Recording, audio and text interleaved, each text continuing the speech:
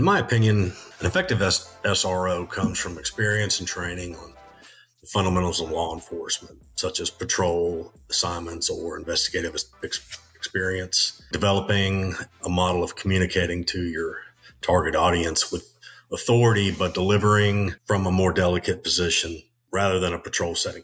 Oftentimes, SROs they tend to revert to street tactics or find themselves trying to relate with student vernacular or slang, which is risky. The officer can fail and lose credibility.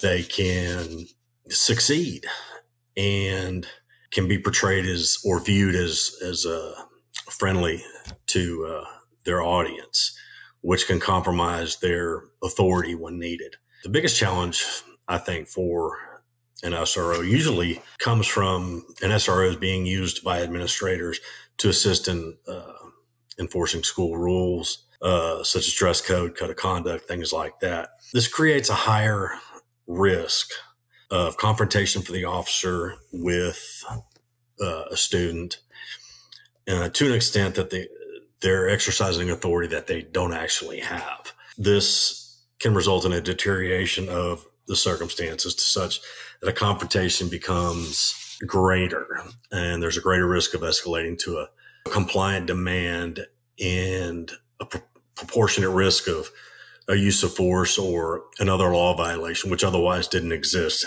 in the beginning. So SROs have to, really balance what their roles are. And I think that comes from establishing lines of communication, establishing boundaries with administrators and staff, and have those discussions on what the expectations of the SRO should be. This better serves all the stakeholders involved in the school environment and really reduces risk and liability to the SRO if they stay within those boundaries of enforcing the law and not school rules.